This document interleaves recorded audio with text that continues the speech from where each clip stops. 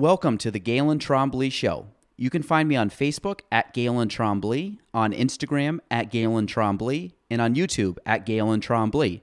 Spelling GaelanTrombley. Enjoy the show. On episode 48 of the Galen Trombley Show, we had Coryer Staffing in the building. We were joined by Elizabeth Gerlitz Coryer, David Coryer, Meg Lefebvre, Kevin Patnode, and Sarah Brennan. We touched a lot on the RAMP program. That's a program that they've started, an initiative that they're doing with local schools to help kids coming out of high school, going into the workforce to prepare them for that transition.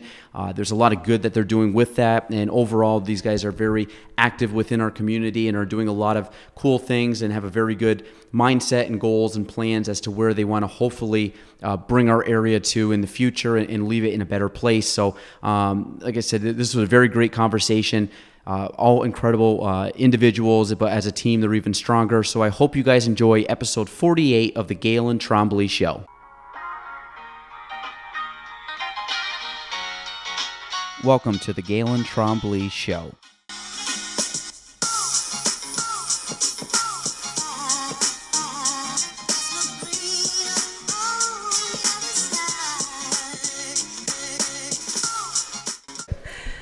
Welcome to episode 48 of the Galen Trombley Show. Today, our guest is Coryer Staffing, and I'm just going to say Coryer Staffing because I think we have almost the entire office here. We have a lot. I don't know. How many people do you guys have? 1/100th of the entire office. 1/100th? Then we're doing well. So it's a very big. It's I think our largest company in upstate New York. No, it's they are a.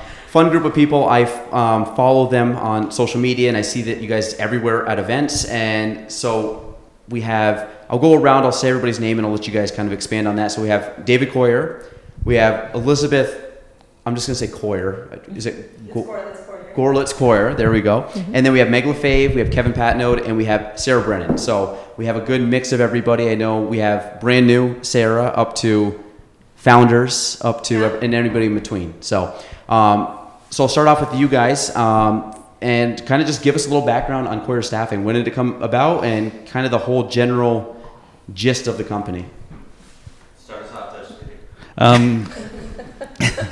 Coryer Staffing started, 3 years ago, 2016. I think officially launched June 2nd at the Business Expo that year, but we clearly had to put some items into place and put some ducks in a row to make that happen.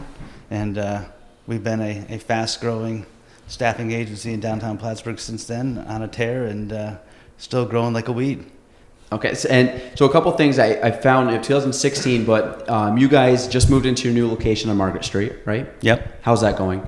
Perfectly. Yeah, good. Yeah. We like I was just telling you guys, we moved up here a few months ago, and it's a little chaotic. There's certain things. There's boxes all over the place that hopefully will be soon packed up, but I'm sure you guys probably have that. And like I said, anytime you move, there's always stuff you're filing through. Yeah, so I know all about that. Yeah. So moving there, that's obviously a good thing. Usually growth comes with getting, I'm assuming, probably a little bigger space or better use of space for you guys.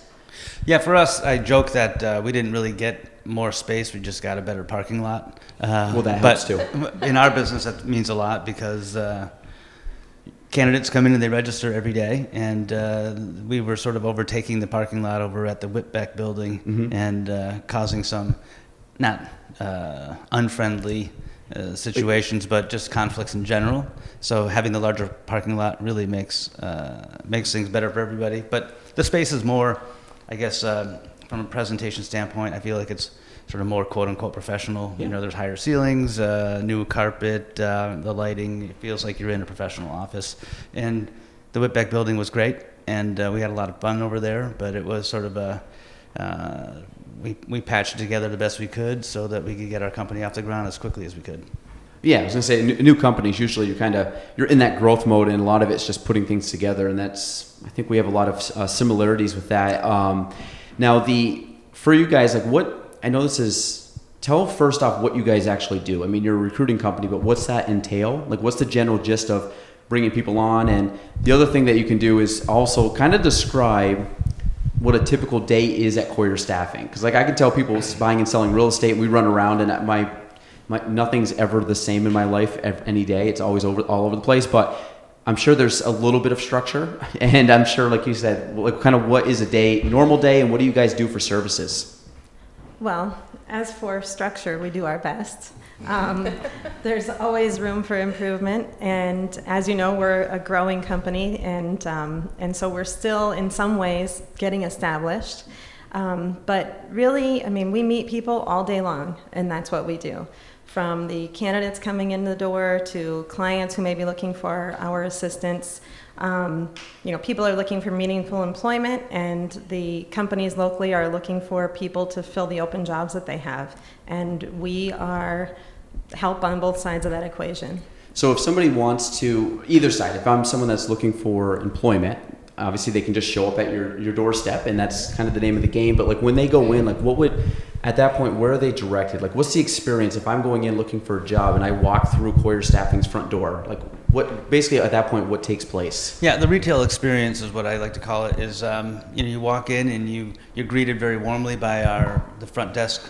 I don't know if it's a receptionist or what the position is, but the person at the front desk. Yeah, greeter. And you are given a basic application to fill out. You share some information, and then immediately a recruiter comes out from the recruiter's offices, comes forward, brings you into a private interview room, and you have a meaningful conversation about where you've been, what you've done, what you like to do, what you don't like to do, what are your skills, and kind of where you'd like to be. And that spectrum of conversation kind of changes from candidate to candidate clearly, but anybody from entry level all the way up to people who are mid to high level executives will come in and have those conversations with us about how to land their next job, how to get.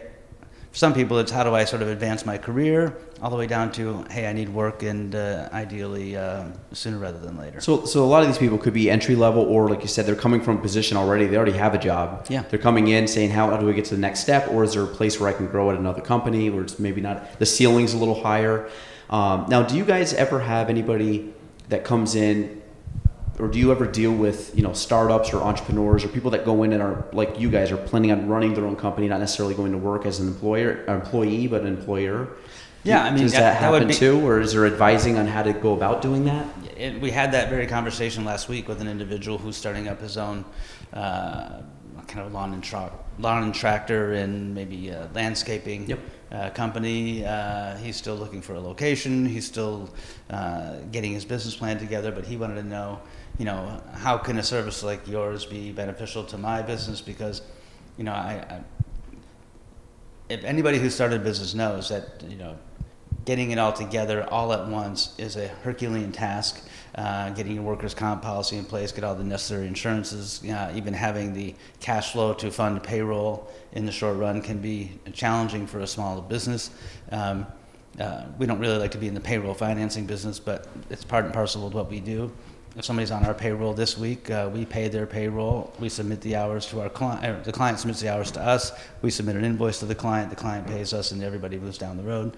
But we find ourselves financing a lot of payroll every week for a whole host of different companies around the area, whether you're an entry-level, brand-new company, or if you are one of the larger employers in the area. It may be Mold Rate Plastics, Spencer ARL, Nova Bus, so on and so forth. So for you guys, is there a mixture of Schluter Systems? Shout out, yeah. So people come in and they obviously those candidates come in, but I'm assuming you guys have relationships with a lot of companies, like you just mentioned. I'm sure a lot of those are clients of yours. Absolutely. And it probably ranges from Schluter, which has hundreds of employees, probably down to someone that has just very little, right? Little small business that needs help, getting employee number 2, 3, 4, or 5 in the door. Yeah. Yeah. Okay. That's now from a standpoint of a company. If the company wants to hire you guys, how does that go about? Like they say, hey, listen, obviously you have the bigger names, bigger companies, but if somebody's small all the way up to those bigger scales, what's that entail for a company? Obviously, again, they call you up or go through the front door, but we talk to them about what we discuss what the pay rates are going to be for the individuals. We calculate a bill rate based upon a whole host of factors, but most importantly, sort of what's the workers' comp insurance associated with the position. If it's a high-risk position, if it's a dangerous position, it's going to be a higher bill rate than if it might be a less dangerous position. And that can go back and forth. If it's a position that's difficult to identify, very few candidates in the marketplace, the bill rate might reflect that as well. So it could be sort of an effort-based bill rate or in addition to a risk-based bill rate. But outside of that, once you hammer out the bill rate, then we identify, screen, attract, present candidates to our client. They interview them largely, and they determine who they want to bring on. And for a period of time, if they're hiring in a contract to hire capacity for a period of time, then those individuals are Coryer staffing employees working at XYZ company's location until some point in the future when the company says, I really like Jim, I really like Bill, I really like Debbie, and I want to roll them onto my payroll. What? So two questions for you. What is your current number staff-wise right now? Like everybody. I mean, everybody that's under the Coryer staffing umbrella. Oh, you mean the people who are out working at other locations? It could be, yeah. I mean, people that are basically, yeah. I mean, if somebody goes, and I don't know what that entails, but you have people that work in the office. There's people that are on the road for you too. Well, we have 14 people internally working with us at Coryer Staffing, and and out at other locations working at some of the companies David mentioned earlier. We're right around 150. And they're in-house working at, like, someone's at Schluter, someone's at Spencer ARC or ARL, right? And they're all there. And the other thing is, from a standpoint of recruiting in locally versus recruiting out, what is roughly the breakdown of that? Do you guys have a lot of recruiting coming out of the area, or is most of it local people that are getting jobs? Largely those positions are local individuals, local to Clinton County, Essex County, Franklin County, being placed at a whole host of these different companies. And when we do our direct hire service, which is a little bit different, the individuals that we place at the company, they're never our employees. They are placed at the client site, and we charge a fee for that service.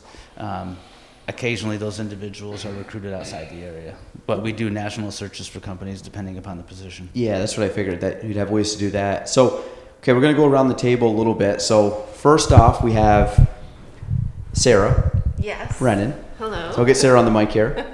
Sarah's at the very far end of the table. This is the farthest I've ever sat from somebody in a podcast, so it's make sure I can actually see and make eye contact. So Sarah, you're brand new to this, so what has been your experience? You've been here for how long now? Let's see, going on a month tomorrow. Because I think the first time I saw you was, I think you guys were helping out the golf tournament.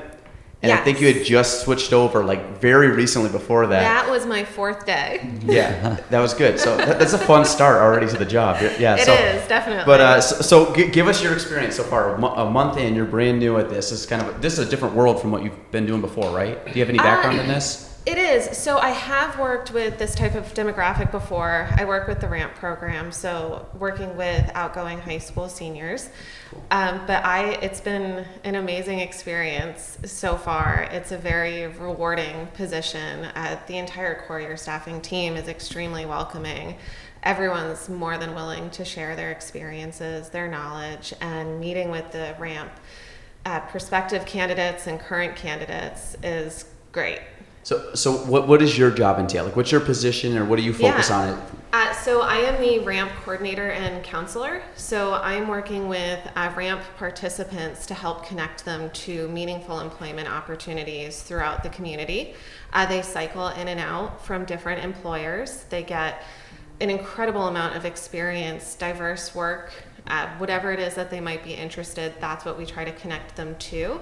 Alongside of that, we provide them with training, educational opportunities. We're currently working with Clinton Community College on micro certifications that our participants will be able to pursue. So it's an amazing program, and it's something that was missing in the area for sure. So, and I think this goes over, and I was kind of creeping on him the other day. So our I guess you're considered the career counselor, but Kevin, I think you're the one that, if I read this correct, you are helping people with their work muscle.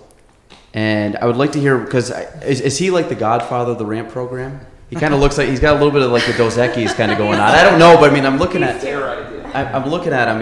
He's like I said, he doesn't always do it, but when he does. So what do you like? So go into it also, Kevin. Kind of expand on it, because I think the program's remarkable. I mean, from what I know, and I'm hoping you guys get into it a little bit more, but I one of the things that and I'll go into kind of my viewpoints after, but I think the program is very needed, especially in like the 2019 work setting and the way that companies are structured, the way that I think like my views on college versus the workforce versus things like that are much different than I think when I went to school, which is 10 years ago. The outlook or what was the social norm was much different than it is now. So I think what you guys are doing is incredible. So if you can just kind of expand on the RAMP program, tell them. I found out, I figured it was an acronym, but I found out what it means. But go into the whole thing. Well, first of all, I want to say that I think David and Elizabeth had this idea many years ago. I think they sat down in their living room and they talked about it, and successful people see into the future. If you look at all the entrepreneurs, all the people who help their communities that are able to do very, very well, they have a tendency to have great foresight. And they came up with this idea. And I think they probably wanted to do it for a long time, but they were unable to until they started their own business. And they got Meg on board, and it's a program where the RAM program is fully designed to help these young people transition from high school to the world of work. And that's a big transition for a lot of people. And fortunately, the Coryer staffing team, it's a nice group of people. They're genuinely concerned with who they deal with. And I could sit and tell you stories about how RAMP has been vital in helping some of these young people make this transition. It just fills a huge void because we push, and I come from the world of education. I was a teacher for a long time, and this fills a void that was always there, but no one seemed to want to really give it anything other than lip service. And they stepped up. They paid for the program the first year solo while they're starting this new business.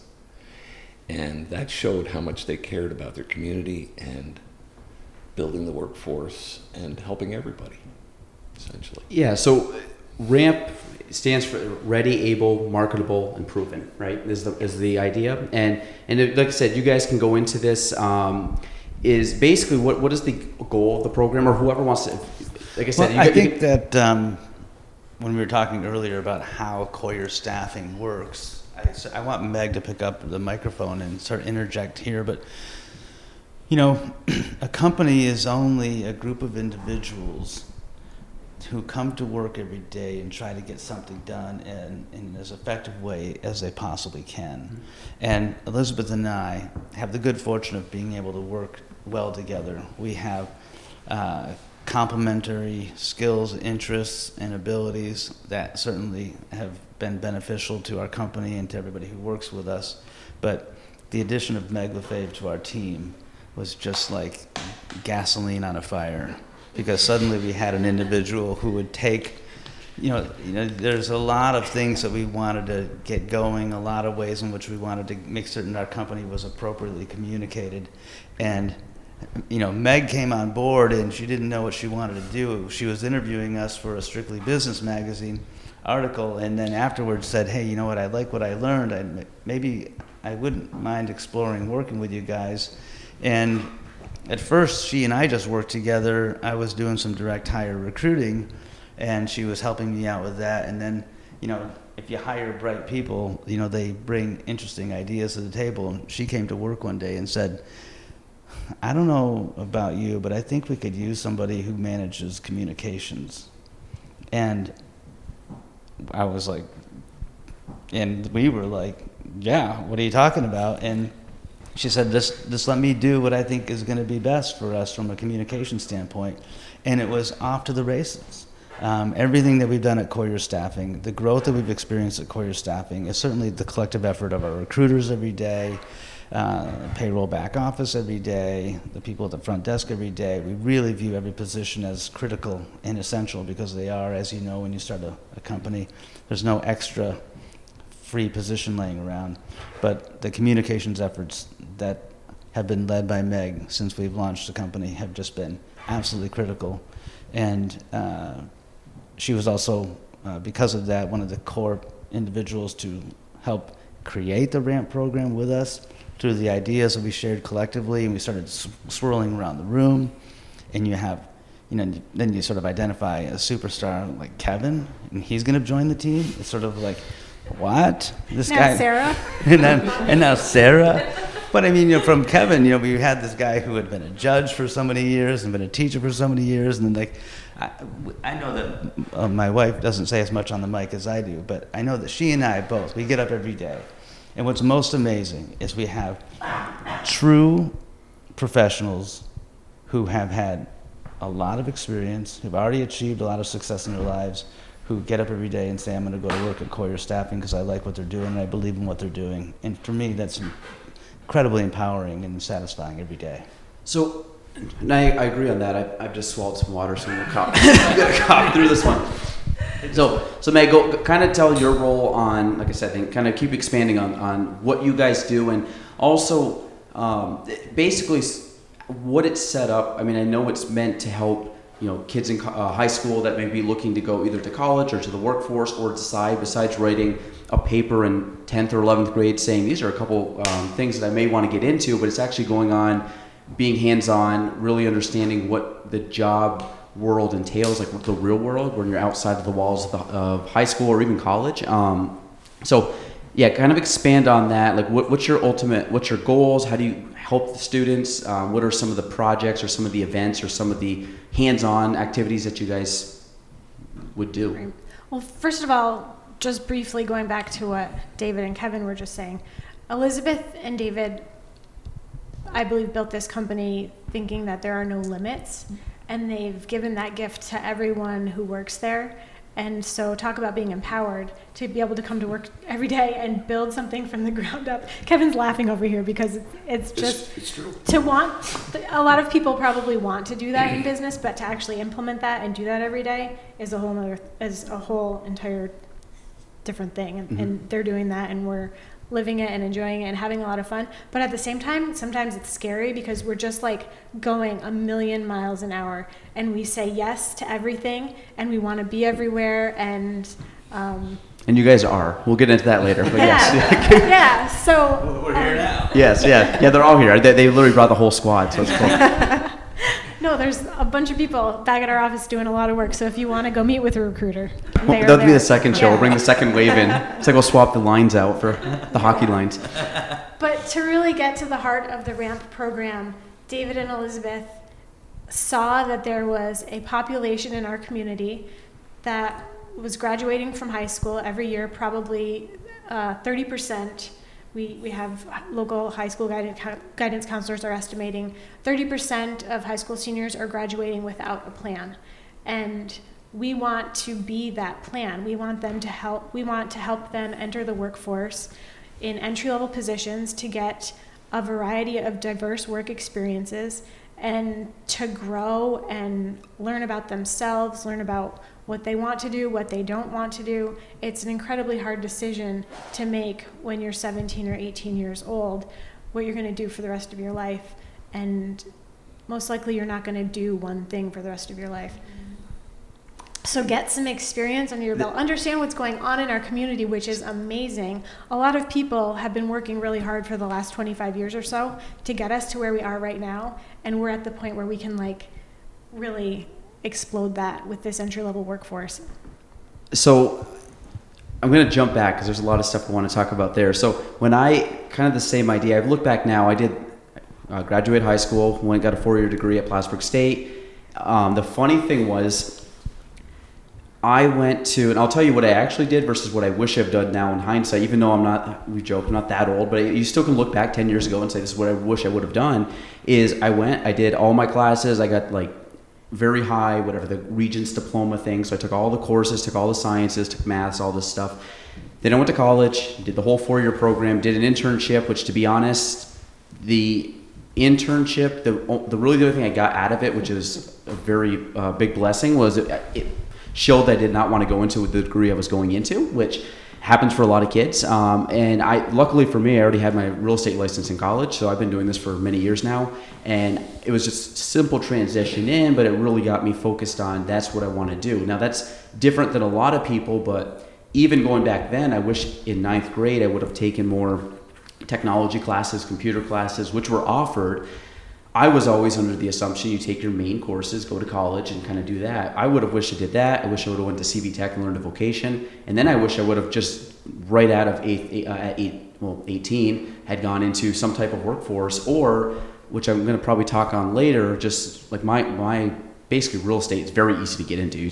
A monkey can do it, to be honest. To stay in the business takes a lot, but to get into the business, there's a very low barrier entry, which is good or bad for some people or the industry. But the idea that you could go in and maybe take a couple specialty courses versus going in and retaking stuff that you learned in high school through gen eds, because I think the college system, unless you're going for a very professional degree as like a doctor or teacher or attorney that it's needed, I think is a very big hurdle and kind of a disservice to kids coming out of college that take on all this debt that will spend 10, 15, 20 years paying it off, which I think limits them in a lot of aspects that they could be enjoying or building their future instead of having to pay for the past kind of deal.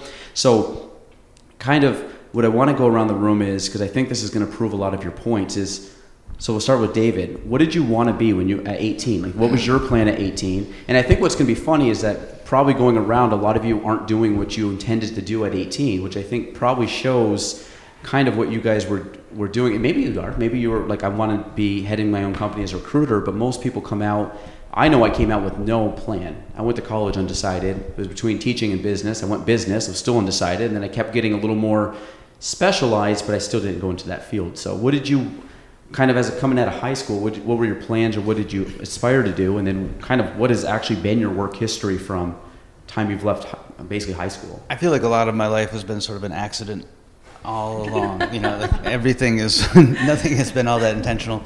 And I graduated high school. My very best friend in town, his dad was a doctor at the hospital. So glad, and they lived in a much larger house than I grew up in, with a lot more resources, and they seemed to be having a much better life. So I first wanted to be a doctor, and then I realized the sciences maybe weren't for me, and I sort of fell backwards into an econ class in my second year of college, and that sort of opened up a whole world to me where economics made sense. Why it happened, my mother, Jean, who works with us part-time at the office, when I was in high school, she bought me a couple of shares of stock of this small company down in Connecticut, and I've always been a pretty good business student and math student, and that sort of opened my world. I say to people, I had a subscription to the Wall Street Journal in high school because I was following this one stock that I owned, and that sort of informed me. And so economics sort of helped out, but I didn't really want to graduate and work on Wall Street. I didn't know what I wanted to do. I worked construction when I was in college to pay for college, and then I worked as a construction project manager for about 7 years. And went into a staffing agency in Denver, Colorado. Then, how I got there is sort of another story, but I was in Denver, Colorado, went to a staffing agency and was trying to have them help me land a job maybe more IT related or in the more technology. This is pre-dot-com bubble burst version 1, it was like 98, 99. And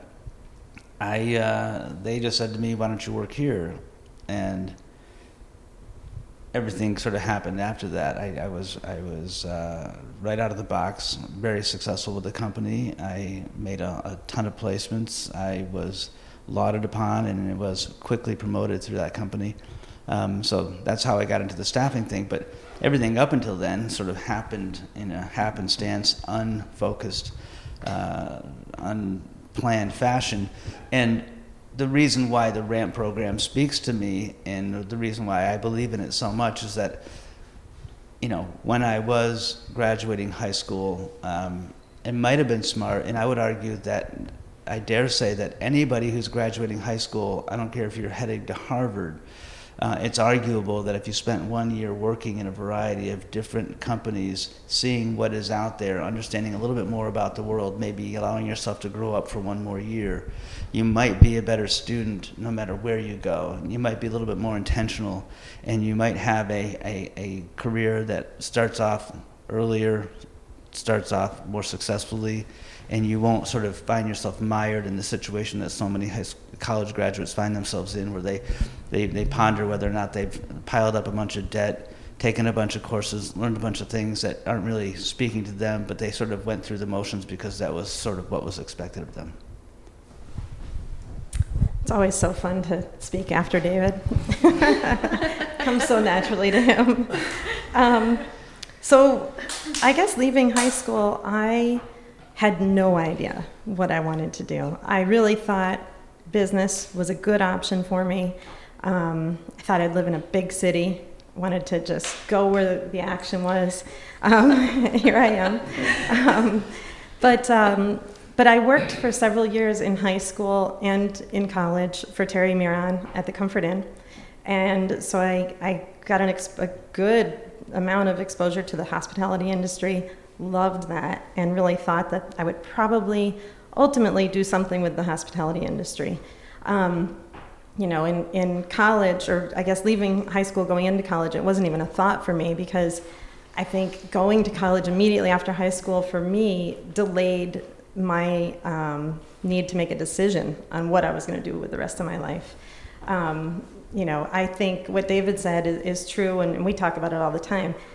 I would have been far better off had I had a year of experiencing different types of work, perhaps knowing what existed right in my own community, that I didn't have to leave the area to seek what it was that I thought I maybe needed or wanted.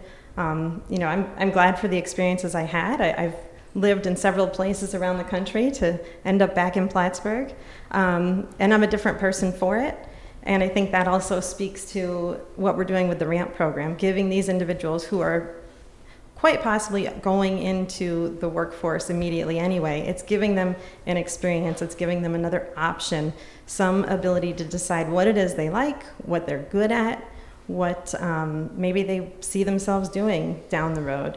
And, Meg and I talk about this a lot, and I guess we all do, but these individuals who are currently graduating and going into the workforce, we're seeing them in our office down the road anyway. They come to us several years down the road, and they've had some work experiences that, for whatever reason, didn't stick with them.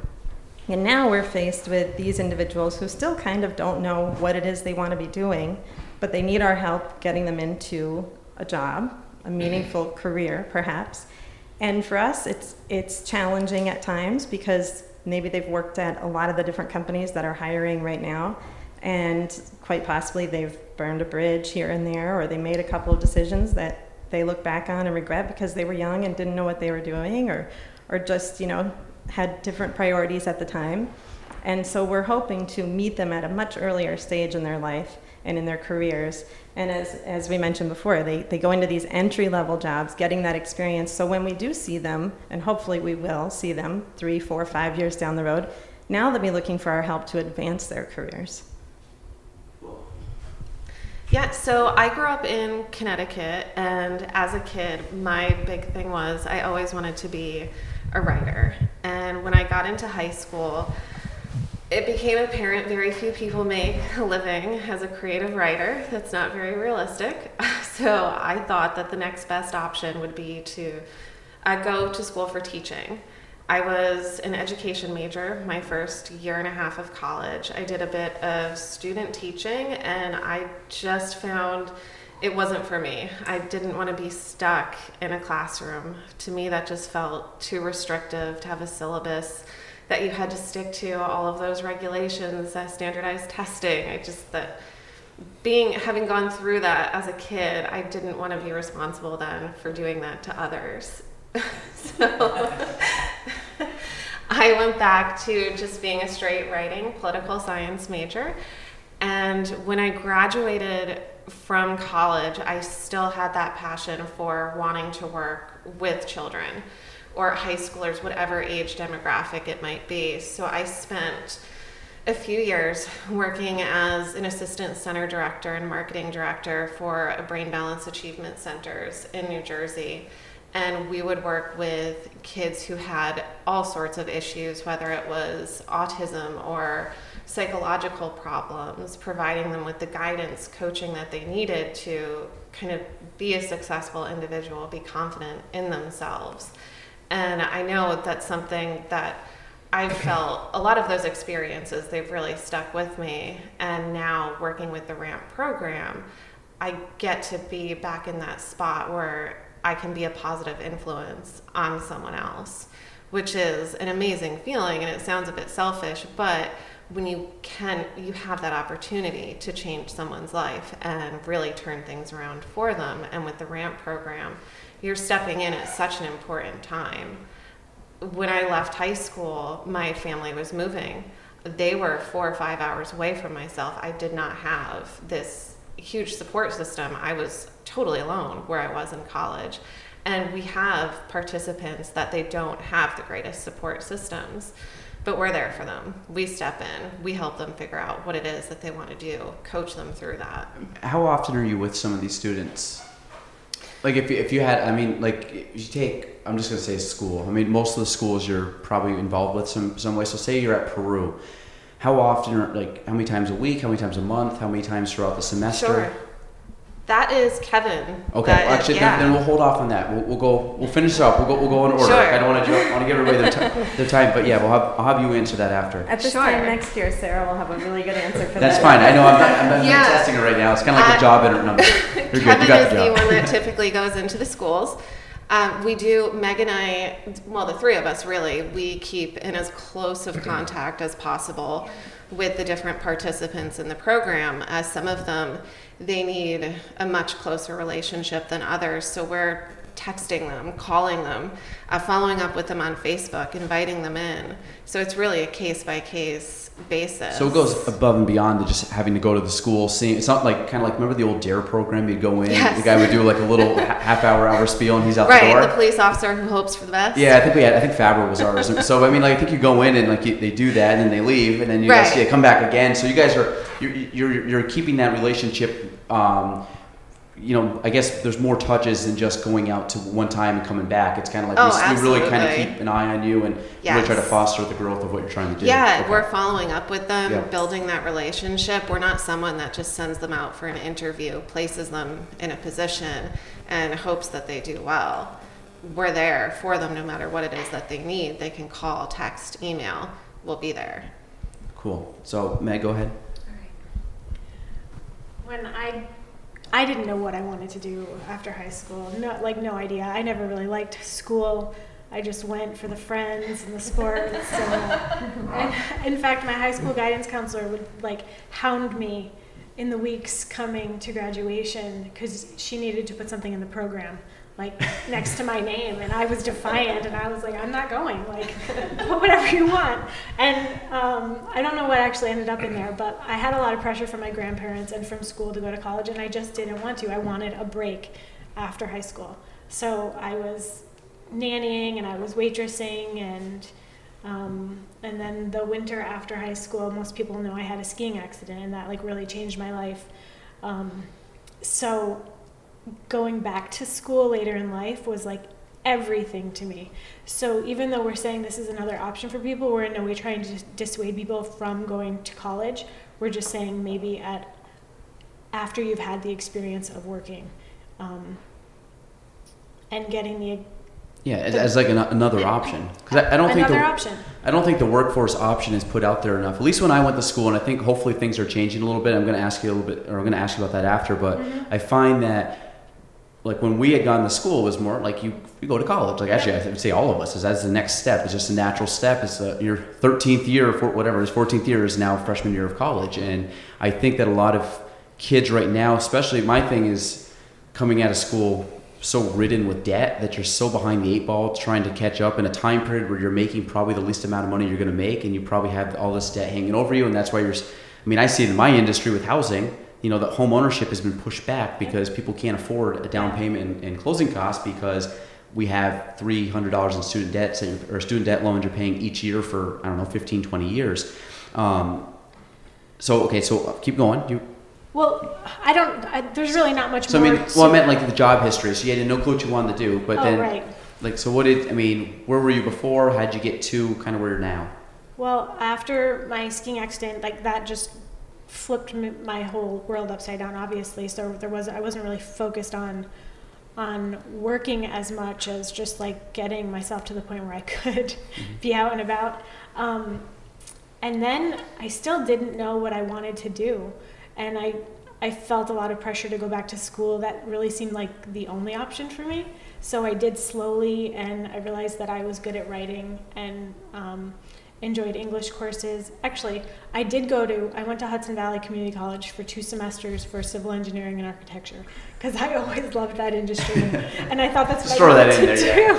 But I'm really bad at math and science, and I thought I could just like plug through, but my surveying teacher told me every time I handed in my reports that it was like I was the only student in class who spoke English as their first language, because I was in class with a bunch of like construction guys, and they weren't very good at writing their reports, but my reports were glowing, but I like was bombing the math part of the thing. So I thought I should probably focus on what I'm good at, and I came home and I went back to Clinton Community College for liberal arts, and then I went to SUNY Plattsburgh for English and writing.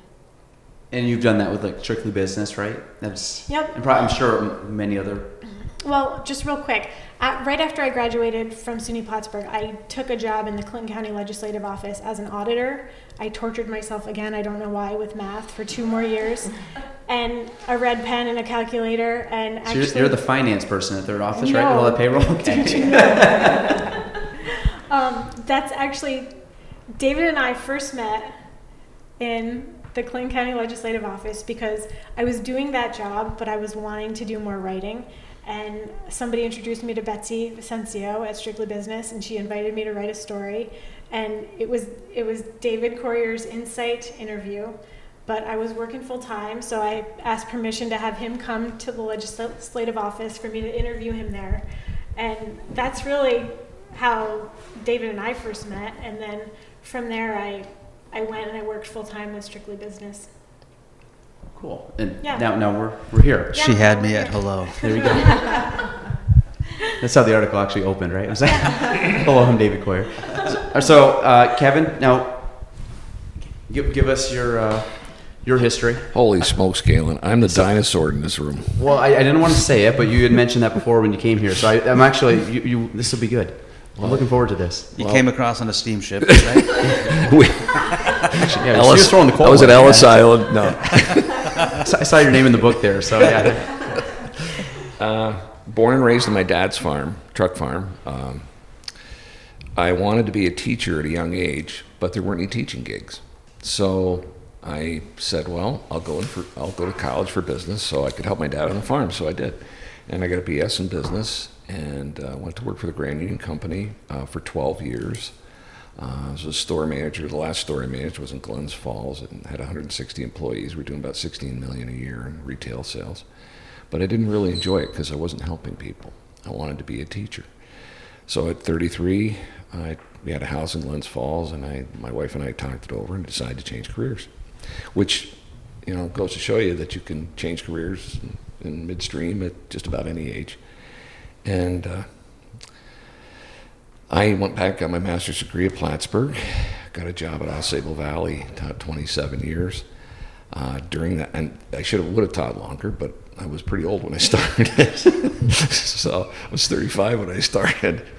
During that time, I was town justice, town of Plattsburgh for 20 and a half years, did 180,000 court cases. And when I retired, that's how I met Meg, of course. I'd known Meg for years. But People think that's an exaggeration, but it really isn't. That's how many court cases, right? yes, that's true. I was going to say it was a pretty exact number, so I figured he was Around, and 516 weddings. And I see in the Kavanaugh sign up there, the guy in the upper right-hand corner, I'm going to be doing their wedding next year. Oh, I was invited, so maybe I'll see you there. I'll roast you from the back. I'll be doing that one. But I was retiring, and Meg said, I said to Meg, will you do my resume? I want to keep working. I want to keep doing something. Well, I'd known Liz from years ago from school, and I liked her. She was a real nice lady, and is, of course. And I said, sure. She says, will you go to lunch with Dave and Elizabeth? She said, to just go to lunch. And I said, sure, I need to eat. So we went to lunch, and David and Liz are going on and on about this program Ramp, and it sounded really good. And you could tell that they were on fire when they were talking about it. And Meg's just sitting there smiling, big grin, Cheshire grin on her face. And at the end of the lunch, Dave says, you're with us, right? And I said, sure, it sounds like a great idea. Well, I didn't realize it at the time, but they were. He was talking about dessert, right? Yeah. He was, and Meg said, and you thought I was going to write your resume. But I've learned so much there. And a little later on, I want to give you some real good success stories and some of the supports that they have provided for young people that have made the transition. I can give you a couple of classic examples of the things you'll get in Ramp that you would never get anywhere else. You want to talk about that now? Sure. I want to make sure we get it in, because I got some questions, but this is, like I said, I want to make sure you guys kind of focus on this. Well, the first year was tough because, we had to make inroads, and you don't just waltz into schools. So I was going to schools, and we were able to get some Ramp people, and they were really good people. And I remember this one time we wanted to give them different job experiences. And David had a client, one of our clients, and he said, this guy is great. He'll do a good job for you. We want him to work. We want to get a second placement with you. And they weren't really enthused. And David went out on a limb. Now, this is his client. This is people we provide the service for. And he went on a limb and he says, we'll pay his salary for 2 weeks. If you don't like him, we'll take him back. And if you do like him, he'll stay with you. Guy's still there. Okay, David went on the limb and said, we'll pay his salary. So you had the with my wife's permission, I might add. And that was a big And the finance department approved it. Yeah, that's a big deal. That's a big deal. And second, wonderful story of support. We had a nice young lady come in. She was a little bit, she was very kind of self-conscious, and we interviewed her, and we got her in Ramp, and she lived quite a distance from where she was placed. So I said, how are you going to get there? And she said, well, my dad's got a car. She neglected to tell me the car didn't work, but she walked about 4.5 miles one way to work, and 4.5 miles one way back. But I didn't know that. And I try to really get involved with these people because they really need that support. And I got a call from the HR person from the business where she's working. She's still there, by the way. She wanted to stay, so we encouraged them to do what they want. And she said, Kevin, I'm just going to use a different name. Deb is walking back and forth to work each day. Well, this is a young high school girl, recently graduated from high school, walking almost 5 miles to work one way. So I go into Liz. Dave wasn't there at the time. And I go into Liz and I say, Liz, what are we going to do about this? This girl has to walk 5 miles one way to work. That's 10 miles a day, plus she's working her 8-hour shift. Liz says, get her cab for 2 weeks. We'll pay for it. You aren't going to get that anywhere else but in Ramp. Well, guess what? She's still there. Sometimes she still walks, but she's making enough money now to get her own cab, and I think she's helped her father get her car going. You don't get that anywhere else. It's just a wonderful story in addition to what we do. No, so, and if anybody's listening, yes, that is the train. It's coming through, so this actually might be, it's a cargo train. You guys are in for a treat, so enjoy that nice background for the next minute or so. Well, first, what he said, I'm going to talk over this, is, Meg, I want you to go into this, and I'm kind of taking this from a post that you guys had the other day on Instagram. It was talking about being more confident, and I think one of the things that I struggled with when I first got in, so this is my 9th year in real estate, and what I found was as I started going into doing everything, I got my license the month I turned 21. So I was young. I was in college. Literally picked it up as a part-time gig to do it, not have to serve ice cream anymore, and that was my goal. The problem was I thought it was way too stiff. I came out, I wasn't as open. Some of you don't know me as well. Sarah see me enough at networking events. She'd probably not say that I'm not very open and outgoing. That's my natural personality, but when I first got into business, I think there was an intimidation factor, meaning I'm now going up against people that are in their 30s, 40s, 50s, and as a 21-year-old coming out of high school, I was always under the assumption that I'm just this little kid. I'm working, even though I was in a professional workspace, I didn't carry myself with the same level of confidence, partly because I hadn't earned the confidence because I was brand new.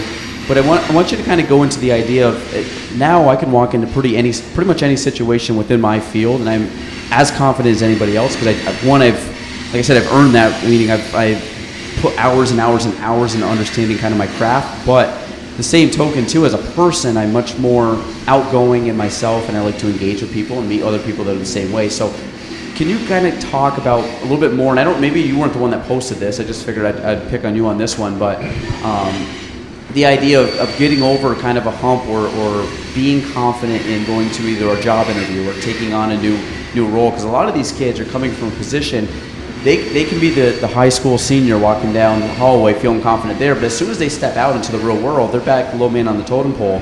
And I find a lot of them, that is a big hurdle to jump over. And a lot of it, I think, is the self-belief aspect. So anybody that would like to answer this, they can. But what's the idea of the confidence level? Because I think that is key for a lot of people going into any position, but especially young kids going into work. And if anybody did not hear that, hopefully you can hear the answer. I thought this would be a 2-minute one, but this is kind of like one of the charms of the station. So if anybody wants to know where we're at, our office is usually right outside. And to be honest, this might be one of the longest trains we've ever seen. So this actually might be long enough to carry your whole office. So this would be good. So if you guys can just kind of answer the importance of being confident, either in the job interview process and a lot of this I think is something that people have to naturally grow into. But I think kind of that important skill of that. Well, if I were to, I'll jump in first, and then Meg and anybody else who wants to jump into. But, part of the reason why we feel the RAMP program has the capacity to be successful for so many people is that I think building confidence comes from having support and having a safety net and knowing that if you stumble, somebody's going to help you stand back up. If you find yourself in a challenging situation, that you kind of have a mentor in your life to sort of talk to and to help you through it. And Meg and Kevin and now Sarah and Elizabeth and I, but Kevin did a ton of that for the participants who were in the RAMP program in the pilot year. Plane's taking off right now too, so we're just getting started. We're getting all of it. Yeah. Planes, trains, and Coryer stuff. That's it. But when you're just graduating high school and you're sort of not confident, say without the RAMP program, we've seen for so many years, and I've been doing the staffing thing now for nearly 20 years, people will walk away or run away from a challenge, run away from a conflict as opposed to dealing with it like an adult. And that's not pointing a finger at anybody or pointing out what their shortcomings are. It's just because a lot of people don't have the confidence and they don't have the guidance, and they probably haven't had a whole heck of a lot of good examples in their lives on how to deal with situations and how to do the right thing. And when we insert ourselves into the situation by providing support, we have conversations with the HR manager when things don't go well. We have conversations with the RAMP participant to let them know that, yeah, I know you stumbled, but hey, listen, dust yourself off. We're going to help you get back to work. We had a conversation with the point of contact at the company. They don't want to get rid of you. They understand that maybe something happened. Maybe you slept through your alarm, or maybe you woke up and you had doubts about wanting to go to work. But we kind of help people through that. And being confident, I think, is something that I too, sort of struggled with earlier in my life. You sort of fake it till you make it, and for a lot of us. But I've learned now, being a father of 2 young boys, that if you can give kids the support, if you can give people the latitude, if you can give our RAMP participants, the knowledge and the understanding that they do have a team of people behind them, I think a lot of confidence comes from that, and I think they'll have more success earlier in their lives. And a lot of these postings that go out. I don't know if I read them all. I don't know exactly the confidence posting that we're talking about, but I think that's sort of what we're speaking to when we talk about having confidence. Meg? Yeah, I was going to say exactly what you said. Confidence can come just from having that support. And I'll let Sarah talk about it. I think you probably posted it. I think so. But that was from last week. I just want to mention real quick, having worked closely with David and Elizabeth and listened to the way that they talk to candidates and clients, the hiring process for anyone, ramp or direct hire, it's not black and white, and there's always room for conversation, and that's all it really is. It's conversation. So going into an interview or something that seems really intimidating and scary is you can give yourself a whole lot of confidence walking in the door and knowing it's just a conversation, and they're going to hire you if it's a good fit for you and if it's a good fit for them. And you have just as much power sitting at that table as the person interviewing you. And I think David and Elizabeth always relay that to the candidates. And that's something that we're trying to do with all of our candidates and our clients as well. Well, I think what you said, well, we're both very much the same industries. We're both in a service industry. One of my biggest pet peeves of the real estate industry is we're considered licensed real estate salespeople, and I hate that term because I find in our job, very rarely do I ever feel like I'm selling anybody anything. A lot of it is the consulting aspect of it. You're hiring us as a consultant, meaning I know my industry very well. I got to look at what's your need. My first question I always ask anybody is, especially if people selling, which is very important, is why are you selling? I mean, there's a whole host of reasons. I mean, yes, money's a part of it, but I mean, if somebody's got health issues or you have family issues, there's always a bigger want or need in anything you do. If you sell a home, you're doing it as usually a major life event. It's not just you on a whim, I'm just selling my home today, So I always look, it's kind of the same thing switching jobs for you guys. That's typically a pretty big event in somebody's life. So for you guys, knowing that, because yes, you do survive by recruiting people and everything else, but I find that I'm very big on not really focusing on, I kind of joke with Nicole, like commissions and stuff like that. I mean, that's a byproduct of what I do, but I really have a passion for trying to basically, what's the problem? I know I can solve it, and then let me solve it for somebody that I know cannot solve it. And not that I doubt them, but I know I've put more time in, so I just have a higher level of confidence myself than versus, that's why I always joke I don't do my own taxes because I could figure it out. I mean, I don't do my own plumbing or electric because I'd probably be shocked. Huh? You should let me do your taxes. Yeah, you might be better because I'd get very frustrated. So kind of, like I said, touch on that aspect of, there's obviously a huge level of caring coming from any kind of service. I should say successful people that do it, that stick around long term. For being around 20 years, there's obviously, if you haven't cracked it, you're pretty darn close to cracking about the point of being more of a service person in a service field about serving others versus, hey, I'm going to look at you as a transaction. And it sounds like a lot of you guys are very much in tune with that as, the RAMP program. It's not just, hey, we're going to go see you. How you doing? Okay, I'll check back in next week. It's like you guys are you're taking an active role in people that are, to me, in a very vulnerable spot in their life because there's a lot going on at that time. There's a lot of things running through your mind. There's a lot of, ups and downs and uncertainties. So kind of, if you can expand on just you guys as a service industry and the clients that you serve and kind of what your goal is with everybody that you meet. Well, I think most people in this room have heard me talk about this story from early on in my career. When I first graduated from college, I came to Plattsburgh, and my dad was a teacher at Plattsburgh High School, and I started substitute teaching right away. And of course, if they didn't call me, occasionally my dad would say, oh, well, I'm not going to work today, so you need to go in and sub. and I would sub for his classes. I did the same for my mom, so yeah. So there was a particular class that he had that I think he was out all week, and I was covering it, and it was, one of the end of the day classes. It was maybe, the kids who needed this to graduate, maybe they've already failed it a couple of times, and they're just in there hanging on by a thread. And I said to my dad one day that week, I don't know how you do it. That class, they're just brutal. They're almost mean, and they come in and you can't get their attention. And he said, what you have to keep in mind is that, and he said, I keep this with me every day. Some of those kids, some of the people that you run into, you might be the best part of their day.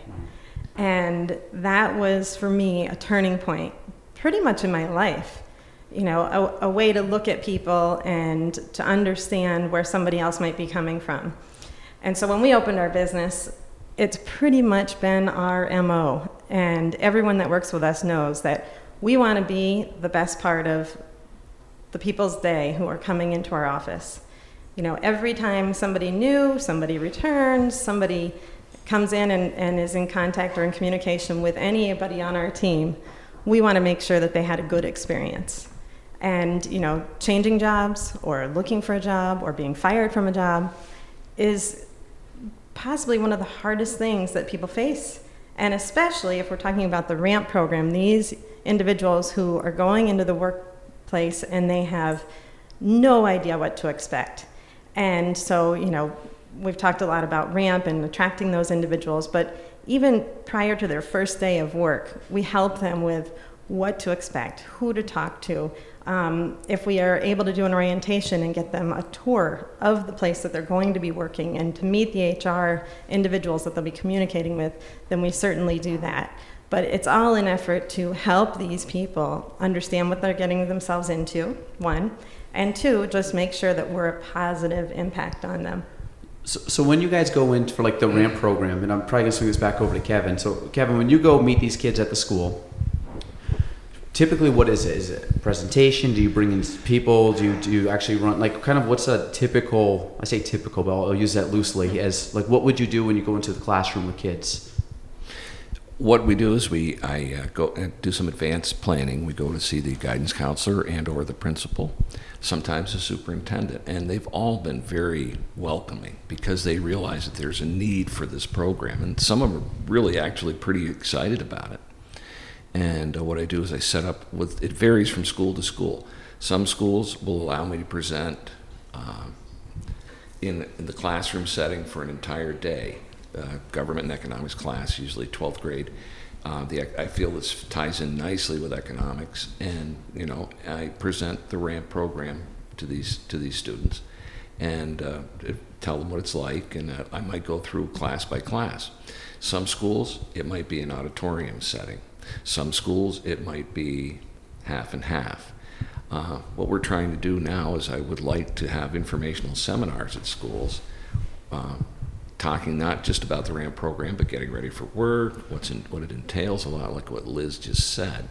And I've made some real good progress with some superintendents because they realize that there's a terrific need to get these people supported through transition, and that's what RAMP does. Yeah, and I just wanted to jump in. Meg brought up, we're also trying to get going into the habit of open houses with the different schools in the area, so that it's not just the students that we're reaching out to, but their parents also, so that they're aware there's another option for their child. Well, this is something, and how are we doing on time for you guys? We're good. Okay.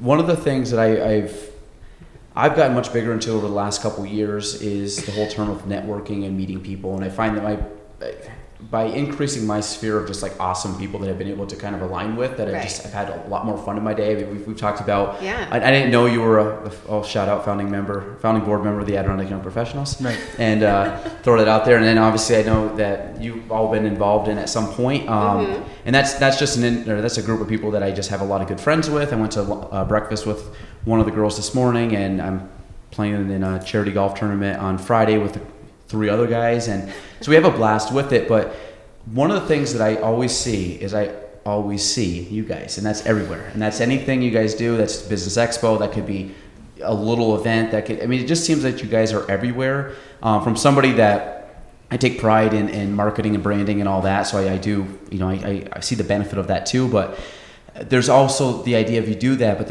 you're putting yourself out there, you're in the community. I'm sure you guys are having a ton of conversations, but kind of go into your goals. I mean, one, you're everywhere, so I know you support a lot of stuff, but you're very big in the community. At least it seems to be and I'm sure you guys, can definitely vouch for that. I've read most of your bios. So, but if you guys can kind of go into that aspect of go into Coryer staffing out in the public, not inside, but the stuff that you guys do outside of the walls of your industry, or outside of your office. what do we do? What don't we do? That's kind of where I'm going. You could probably easier to figure that out. We're people that live in the community, and we care about the community. We live here. We have kids in the schools. We care about people in general. Sort of bouncing off of what you said earlier, you don't like the term salesperson. We don't talk about placements at Coryer Staffing. We don't talk about fee. How much money did you generate this month in fees? How much gross margin did you collect? Because it doesn't speak to anybody who really is in our business for the right reasons. Instead, we talk about how many people are you helping, how many people do you have out working, how are you sort of are you taking care of your client companies? Are we really helping them attract the best people that we can?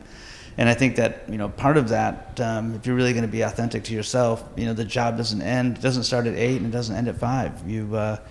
I'm on the board of the United Way, and that's a really powerful organization in the North Country. And every time I go to the board meetings and we hear from a nonprofit organization that's doing really interesting work for sometimes those who are most challenged in the community, it just helps me even more realize that everything that we do is we're helping people who, through our RAMP program, we're just helping people who amble into our office and say they're having a difficult time. We spend tens of thousands of dollars a year on taxis for a whole host of people just to help them get to work. We buy boots. We've done all kinds of different things for people. My wife's involved in the backpack program. She's the president of that, and I'll let her talk about that. But first of all, what we try to do is we try to have everybody who works at Coryer Staffing sort of be involved in an authentic way that speaks to them. We don't mandate much, which might be maybe a problem, but we want people to do what really, again, speaks to them, that they feel passionate about. I like helping people. I've always liked helping people. I've always liked being a voice and a support for people who have less than I have, who maybe have come from challenging means, who, for whatever reason, the deck isn't necessarily stacked in their favor, and try to sort of right that wrong a little bit every day. You want to talk about what you do? I'll say something real quick, if you don't mind. You said outside of the four walls of Coryer Staffing, but which I know is your business, but I'm saying, I guess, say what maybe you say. said inside, but I'm thinking we have 100 plus employees who are not within the walls of Coryer Staffing, and they're within the walls of other businesses, other physical businesses, and they're still part of this Coryer community, and that's our mission, is to grow that community by reaching out to each one of those people and letting them know that they're part of this community. What they do every day matters, whether it's at work or out in the community or at home. So I think this will be good. Good segue. So one of the things that you tie in with that and being out in the community is one of our big things that we've kind of started to brand within our company is the idea that local matters, and that's we've put on pretty much everything. Every post I've ever put on Instagram has hashtag local matters. I think you see it on probably all the banners. And we've just taken, it's a very simple reminder that for us being in a small town, we're an independent company like you guys are, and it's obviously a lot of the stuff that you guys are saying about startups and how to, what you do and the company culture and stuff is all things that I'm really trying to focus on and grow. And I have been doing it for a long time. So I'm always trying to get better at stuff. But it's the idea of, I kind of want to go ask all of you is, what's local matters mean to you guys? And I know you're very much in the community, but just kind of expand on that, because that's our big thing. And I mean, local matters to me just means supporting your local individuals. There's a reason why I feel very passionate about staying in this area to try to better the area versus taking, my effort or whatever I can provide for this area and take it elsewhere. I'd much rather reinvest it into where I grew up, where my kids will hopefully, potentially stay if they want to, and I have family and stuff. So what's local matters mean to you guys? Sure. So I moved here with my husband about 5 years ago, and when we first came up to Plattsburgh, it was kind of a much quieter community, and we have found over the last couple of years that people have really invested a lot in revitalizing the downtown, providing all of these different opportunities, whether it's to younger individuals or just professionals in general. And I've come to feel that the idea of local matters, it's ensuring that those opportunities are available to people in their own communities, and that those opportunities turn around and benefit the community in kind of an ongoing sense, that it's not something that just ends after a few months, that you're just building and building upon positive impacts and making Plattsburgh this vibrant community that people want to stay in and not graduate from high school, go to college and never come back, but stay here. And even people from elsewhere, that they see Plattsburgh and they want to move here, raise a family, and grow their lives. It's a beautiful place. There's a lot going on, and people don't always realize that. So the local matters, it's huge. And I love seeing that on your Facebook and in general. Yeah, you will for many years. It's great. I mean, Sean and I have come to just love this area. We never planned on staying, and we bought a house, and we're invested in staying here long term. I don't know where I have it right there. Buying a home builds our communities. That's our thing. If you buy a home here, no matter where you buy it, you decided to invest some portion of, your life in our area. So that's another big thing that we really believe in that. So perfect. I love it. Talk about that. About? Backpack. Oh. Well, David mentioned that I've been the chairperson for our local Community Action Angels, which operates our backpack program for the local school district, and through that we end up affecting the lives of many children in our community. If you don't know what it is, we provide a backpack full of food on Fridays. The kids take it home with them for the weekend, and they have food to provide for themselves until they get back to school on Monday, where they have the breakfast and lunch provided for them. But it's a wonderful program. We also run the foster care bags that are set up for children going into foster homes. They often won't have any belongings that they take with them, so we provide the bags full of things for them based on the age that they are. And it's just a wonderful program, but it's certainly focused on our community and helping out. But I think that for Coryer staffing, our internal employees we're always encouraging, as David says, everyone to do something that they're passionate about. For me, it was the backpack program. But anything that people, one of our employees just recently this summer was on a sailing crew, and he loved that. But through that, he made connections. He met a lot of people, and we love that. We love having the different flavors of people's backgrounds within our four walls, and we can relate to so many people through that. But our RAMP program is built entirely on improving and helping the community. The workforce is the focus of our RAMP program. And these individuals who are going in the workforce today are going to be in the workforce tomorrow and many years to come. And we feel like every year, the more individuals that we can help out through our RAMP program, the better our workforce and therefore our community will be. No, 100%. Yeah, that's phenomenal. You're going to say something? Yeah. Well, you said buying a home builds our community. Having a good job builds our community, and you can't buy a house unless you have a good job. No, 100%. Well, actually, that's funny you say this, because one of the questions I had, and I know obviously you're involved with the town and council, is I'm very bullish on the area, but obviously you have a firsthand look at, what's actually happening, kind of around the area of in regards to economics and everything else. Like, what do you think going forward? Like, what's your view 5, 10, 15, 20 years from now? I mean, what's the vision? I mean, I've talked to Mike about this before, and Michael Cashman is such a proponent of our area, and saying, I think he carries the Adirondack Coast kind of banner on his back a lot of times, and I know you're definitely in part of that. So what do you think the job interview, now that because you have a unique situation being on kind of both fronts here, so what do you think going forward? Like, how's it look? Like, what's Well, I'll answer.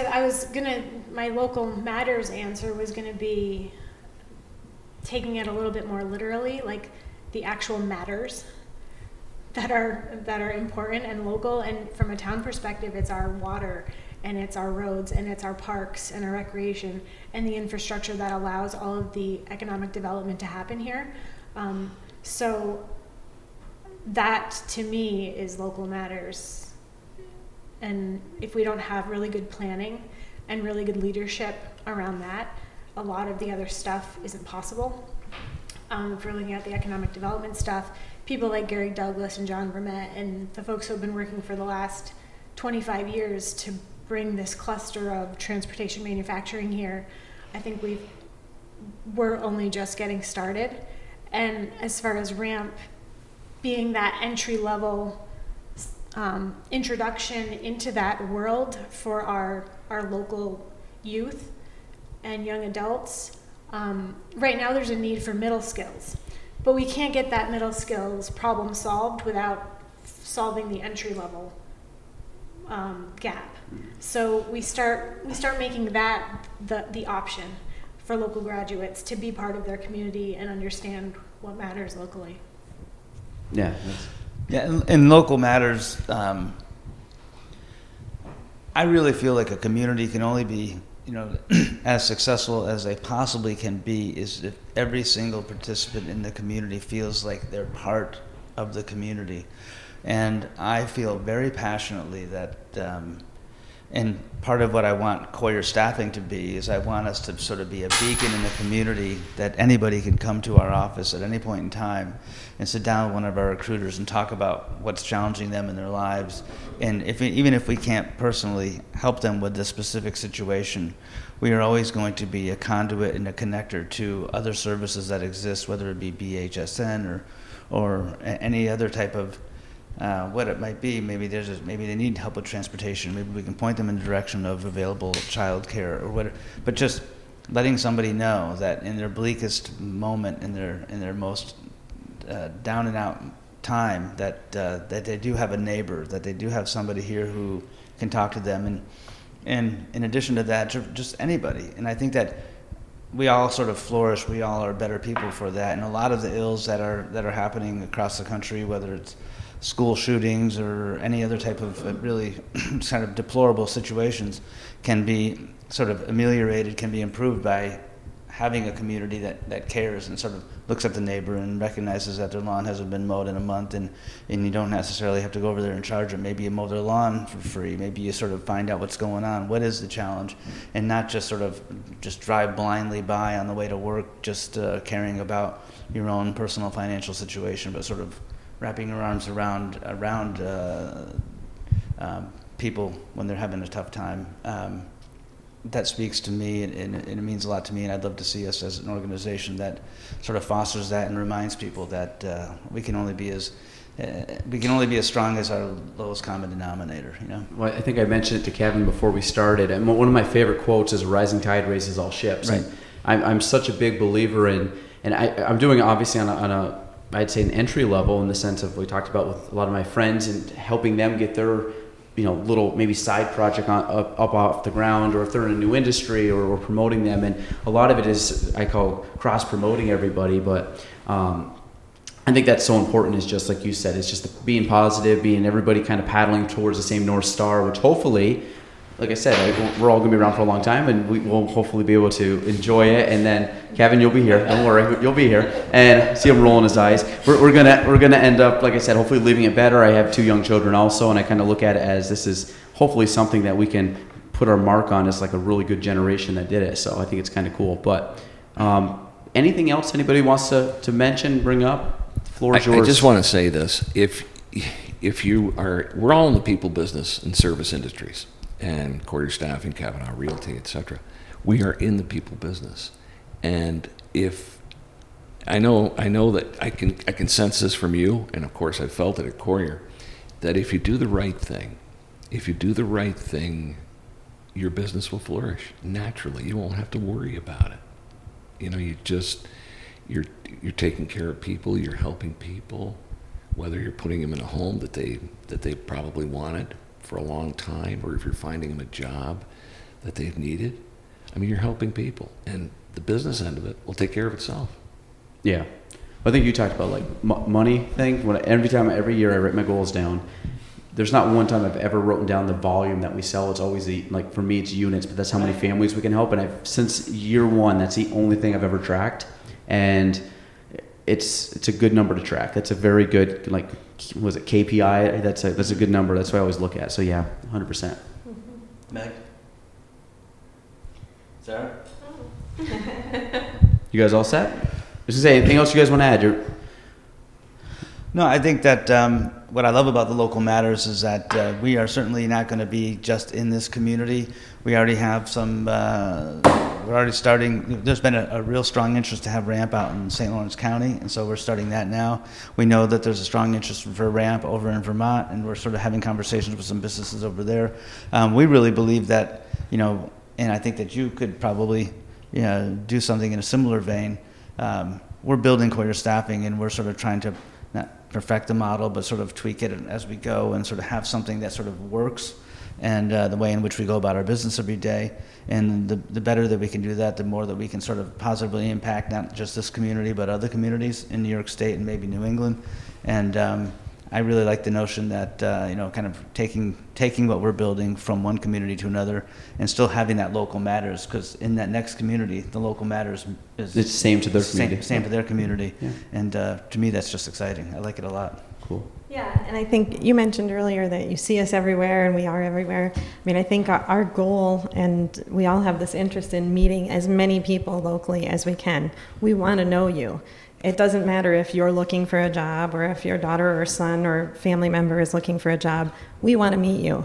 You never know what doors might open.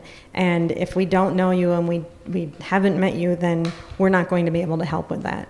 So yeah, 100%. Speaks to that. 100%. So,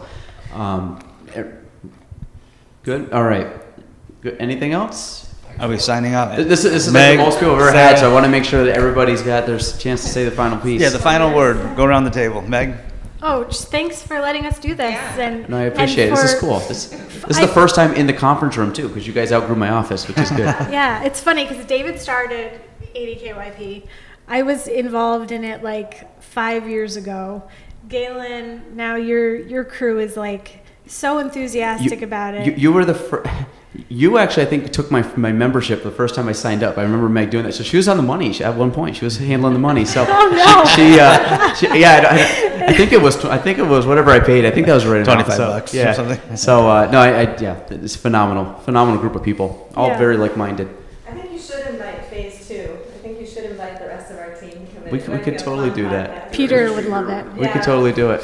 Like I said, I got extra seats. Had I known, we could pass the mic around. So, but no, we'll end there. Let us get back into our actual work day and letting you guys help out more people. So I appreciate you guys all coming in, guys. If you want to check them out, obviously, actually, why don't you guys give us the contact just so I don't screw it up?